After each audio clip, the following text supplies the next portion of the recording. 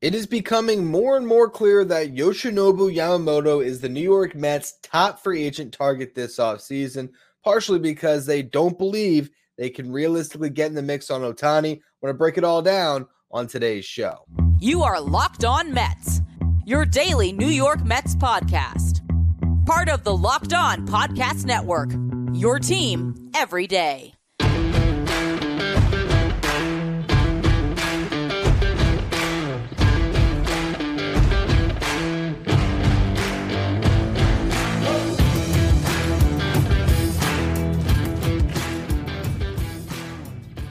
Hello to all you amazing Mets fans. You're listening to Locked On Mets, part of the Locked On Podcast Network, your team every day.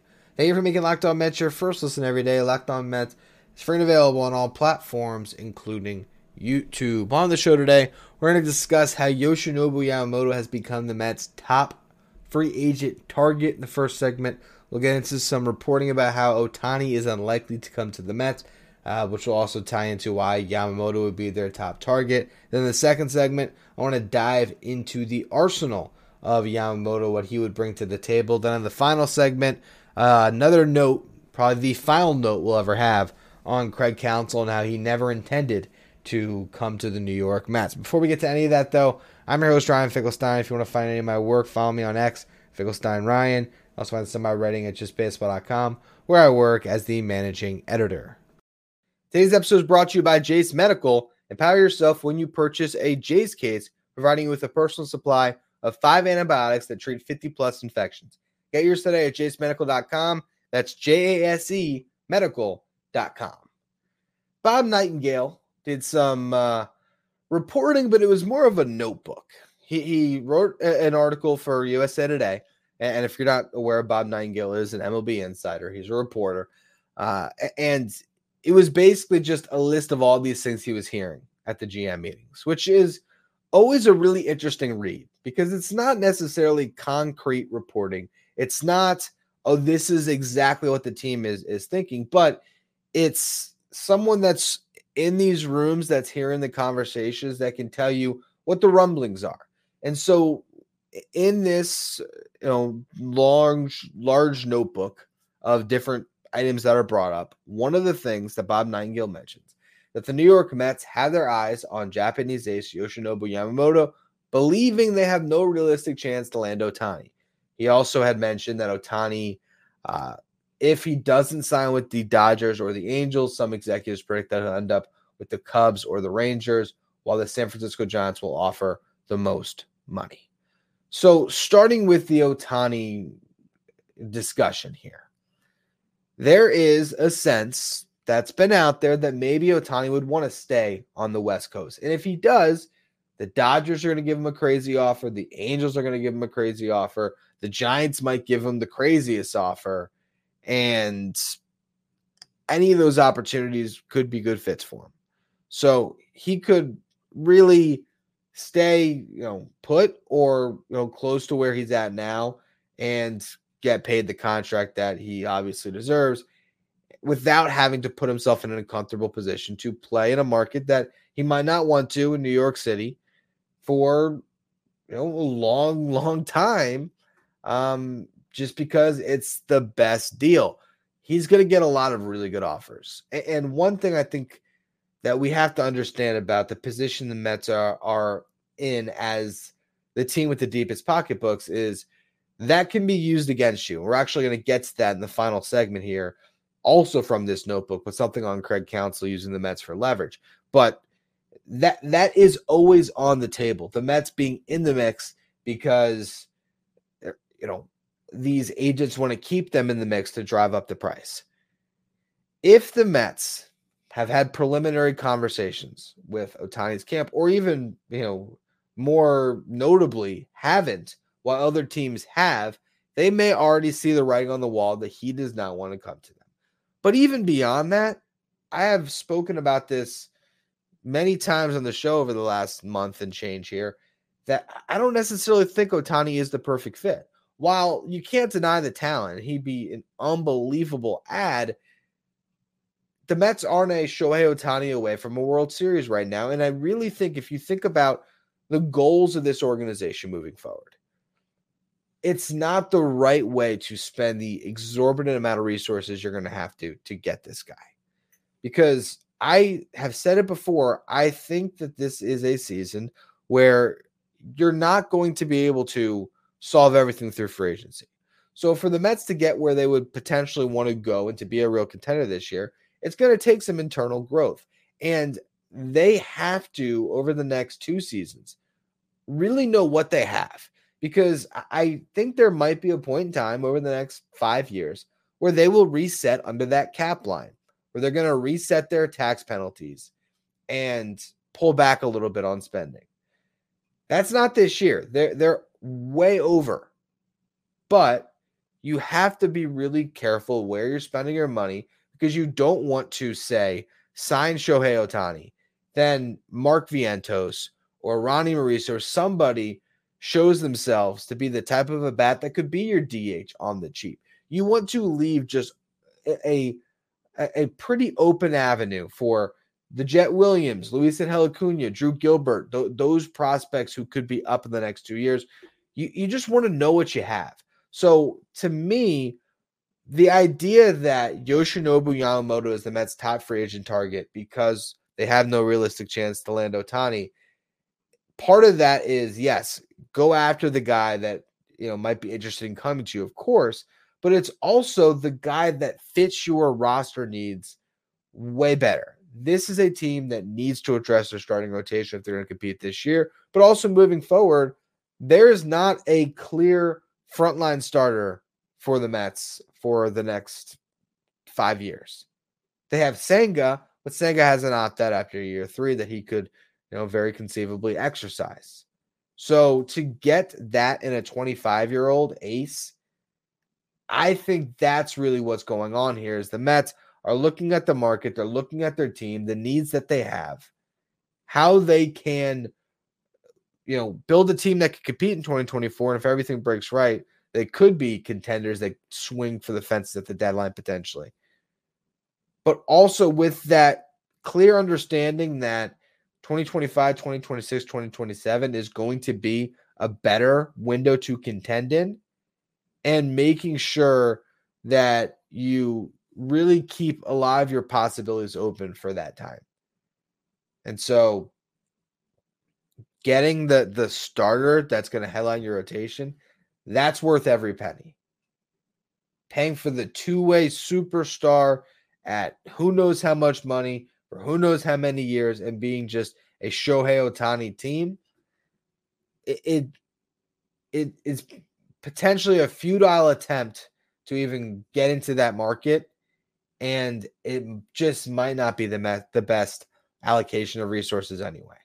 So what I want to do in the next segment is go through Yoshinobu Yamamoto's arsenal a little bit more, because there's a lot of information that I now can pull from here that can give you an even clearer picture as to why this guy is such an important free agent target for the Mets. Before we get to that, though, today's episode is brought to you by Jace Medical. There's a lot of uncertainty in the world today. It's always important to be prepared. Supply chain shortages for medications or an inability to get medications in a timely manner due to natural disaster or if you're traveling, this can all leave you unprepared. Everyone should be empowered to care for themselves and their loved ones during the unexpected. That's why Jace Medical offers the Jace case, providing 5 life-saving antibiotics for emergency use. Jace handles everything from online evaluation to licensed pharmacy, medication delivery, and ongoing consultation and care. You can now customize your Jace case with dozens of add-on medications, and you can even add additional life-saving medications based on your unique needs. Personally, my wife and I, we travel a lot, so whenever we go out of town, it's always nice to know that we have our Jace case with us, just in case anything unexpected pops up.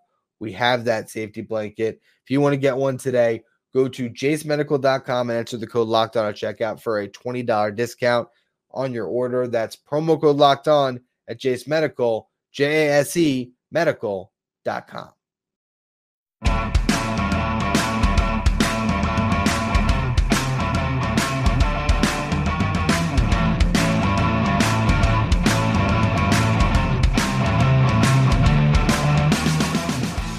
Do you want to become a Locked On Mets insider, we are now offering a texting service where you can communicate with me one-on-one, ask me whatever questions you want about the Mets. If you have a question after a show, I say some take that you think is ridiculous, and you want to send me a reply, you can do all of that through subtext. All you have to do is find the link in the episode description or go to subtext.com/lockedonmets. Now, I have for a while been all in on the idea of Yoshinobu Yamamoto because he's 25 years old and his stats in the Nippon Professional Baseball League are just absolutely patently absurd. The dude has a sub-2 ERA in his career in over 1,000, well, not quite 1,000 innings pitched, but close to it. He's won 3 of their equivalent of the Cy Young Awards. He's won a couple of MVPs. The guy is an unbelievable pitcher. But luckily, I have a buddy of mine, Aram Layden, who is co-founder at JustBaseball.com, where I work as the managing editor. And he has access to some databases where he can actually pull information on Yoshinobu Yamamoto. So he wrote an amazing article for us at JustBaseball.com. He also put a video up on YouTube about it as well, really breaking down how good this guy is. And when you watch the video on Yoshinobu Yamamoto, what strikes me is just how much arm talent this guy has, because it's not a max effort delivery. It is very minimal effort. It's almost shocking how the ball can explode out of his hands from his height, from his unique arm angle that he takes. It's almost like a windup that has a slide step to it. It's so peculiar to watch this dude pitch because it's just, you see him start the windup and then it's just boom, it's right on the hitter. It's not this windup that leads to a big leg kick. It's just steps back and then just explodes forward. And you just see it, even when he was pitching out of the stretch too, it's just so low effort and so much just based on arm talent. It's remarkable. And he's elite. He is an elite pitcher with a mix that should absolutely translate. He's not going to blow batters away with the fastball, but I'm going to pull this exactly from what Aram writes about in the article. He says qualities like release height, induced vertical break, vertical attack angle, extension, and of course velocity can all play key parts in deviating from the status quo. A big reason why Yamamoto should be able to make a smooth transition to the big leagues is that his fastball is easily a plus pitch. It sits near the mid-90s, occasionally touching the upper 90s, but it's the release height and shape that makes it so dominant.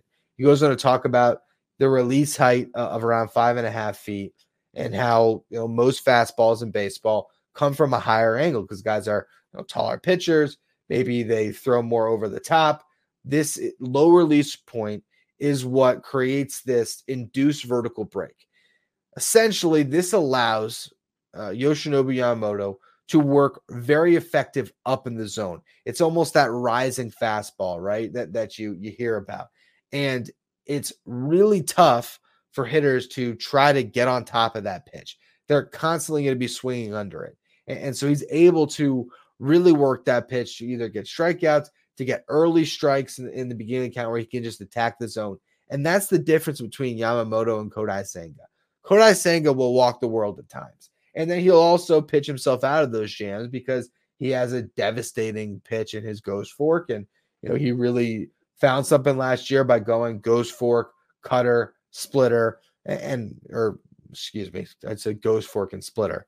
I'm looking at Yamamoto's splitter in this article, said that twice. For Senga last year, it was fastball, cutter, ghost fork. And that really became the mix that worked for him. He was able to find a way to start to attack the zone a little bit more, pitch to contact a little bit more so the walks weren't hurting him as much as they were earlier in the season. And then the strikeout numbers were so good that he was able to get out of a lot of jams. Yamamoto is a pitcher that is going to be able to avoid walking as many batters and can potentially pitch deeper into games with this ability to pitch to contact. And I think the biggest difference between these two guys is that splitter or fork, however you want to describe the pitch. For Senga, yes, it disappears. It's amazing. Guys are going to swing through it like crazy. But Yamamoto, he lands the pitch for a strike. This was the biggest thing that I took away, I think, from this article that RM wrote. The fact that he filled up the zone with that splitter, as RM writes here, landing it for a strike more than 70% of the time, and he's willing to throw it in any count. Now, we saw the same thing from Senga this past year, where in the beginning of the season, it seemed like he was only going to his ghost fork when he got into a 2-strike count. And it was once he started to throw it earlier in counts, to throw it for a strike, to keep batters off balance, that's when everything sort of opened up for him.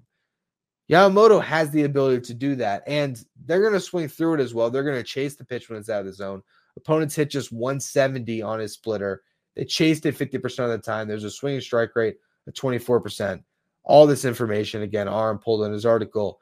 It really just shows you how effective the pitch is, especially because he's able to get ground balls with it.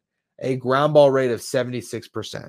So you have the fastball, the splitter, a really good curveball that he's able to use as another strikeout pitch. He has the cutter similar to Senga that he's able to use where he can get those strikes. He can pound the zone with the cutter. You can get guys to roll that pitch over early in counts.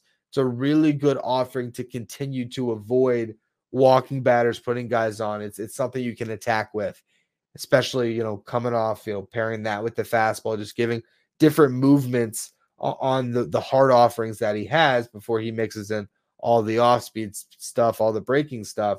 And then the fifth pitch is one that he didn't throw much, the sweeper. And what Arm has discussed about his sweeper is it actually is a really good pitch.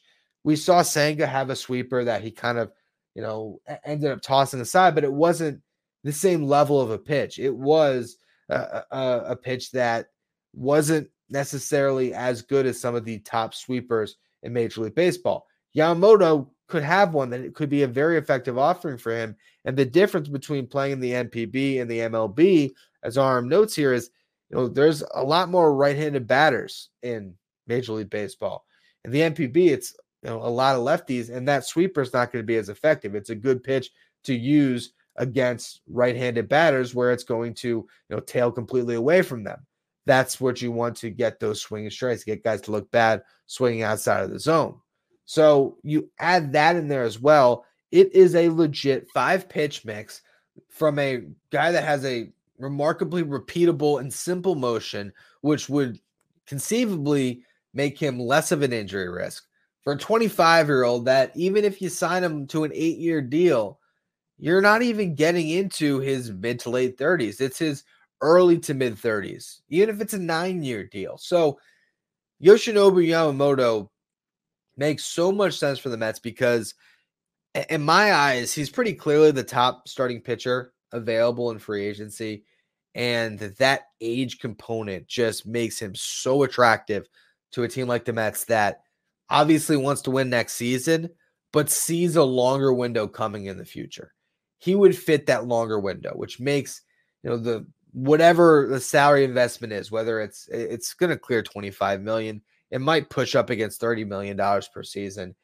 If he gets to 30, while it seems like a lot, you were just paying other aces $43 million a season. And this is a guy that you could build around. And I don't think it's crazy to say that the ceiling of Yamamoto is comparable to the ceiling of Scherzer and Verlander on a given year. That's how good this guy could be. And he's worth every penny to try to land him here and have him be one of the key pieces of your future. I think it's a slam dunk.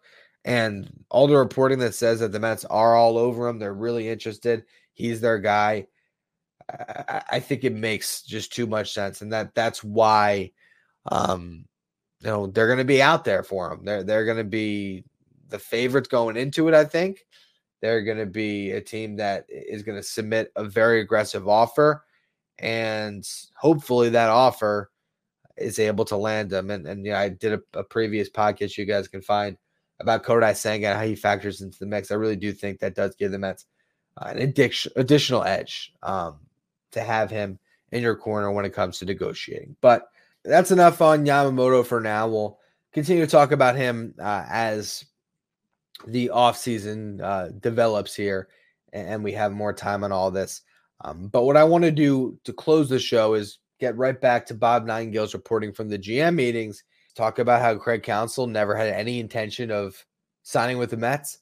We get to that next. First, another word from our sponsors.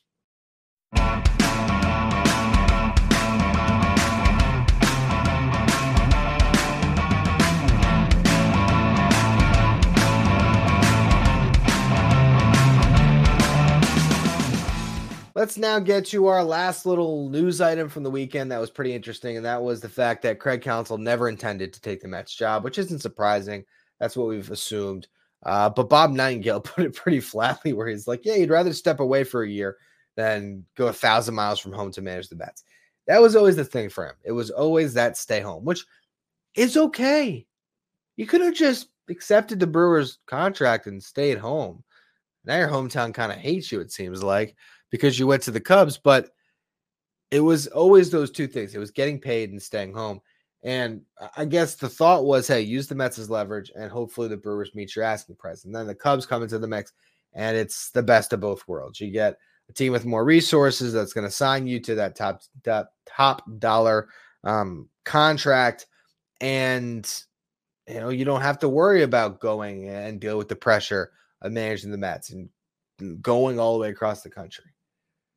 But again, I come back to the fact that this is a blessing in disguise for the Mets, that they didn't get so carried away in this, that they gave him an offer he couldn't refuse. That was just so head and shoulders above the market, where he ended up taking the position. I mean, look, if the Cubs don't come into the fray, as much as he can say now, or Bob Nightingale could ascertain now that, oh, he never would have done it. If the offer was, 4 years, $20 million from the Brewers, and the Mets were offering double that, like the Cubs ended up doing, you never know what would have happened. And in that scenario, if the guy is miserable away from home and he just took it for the money, it would have been such a bad precedent to set. He could be a great manager, but that is so much weighing on him.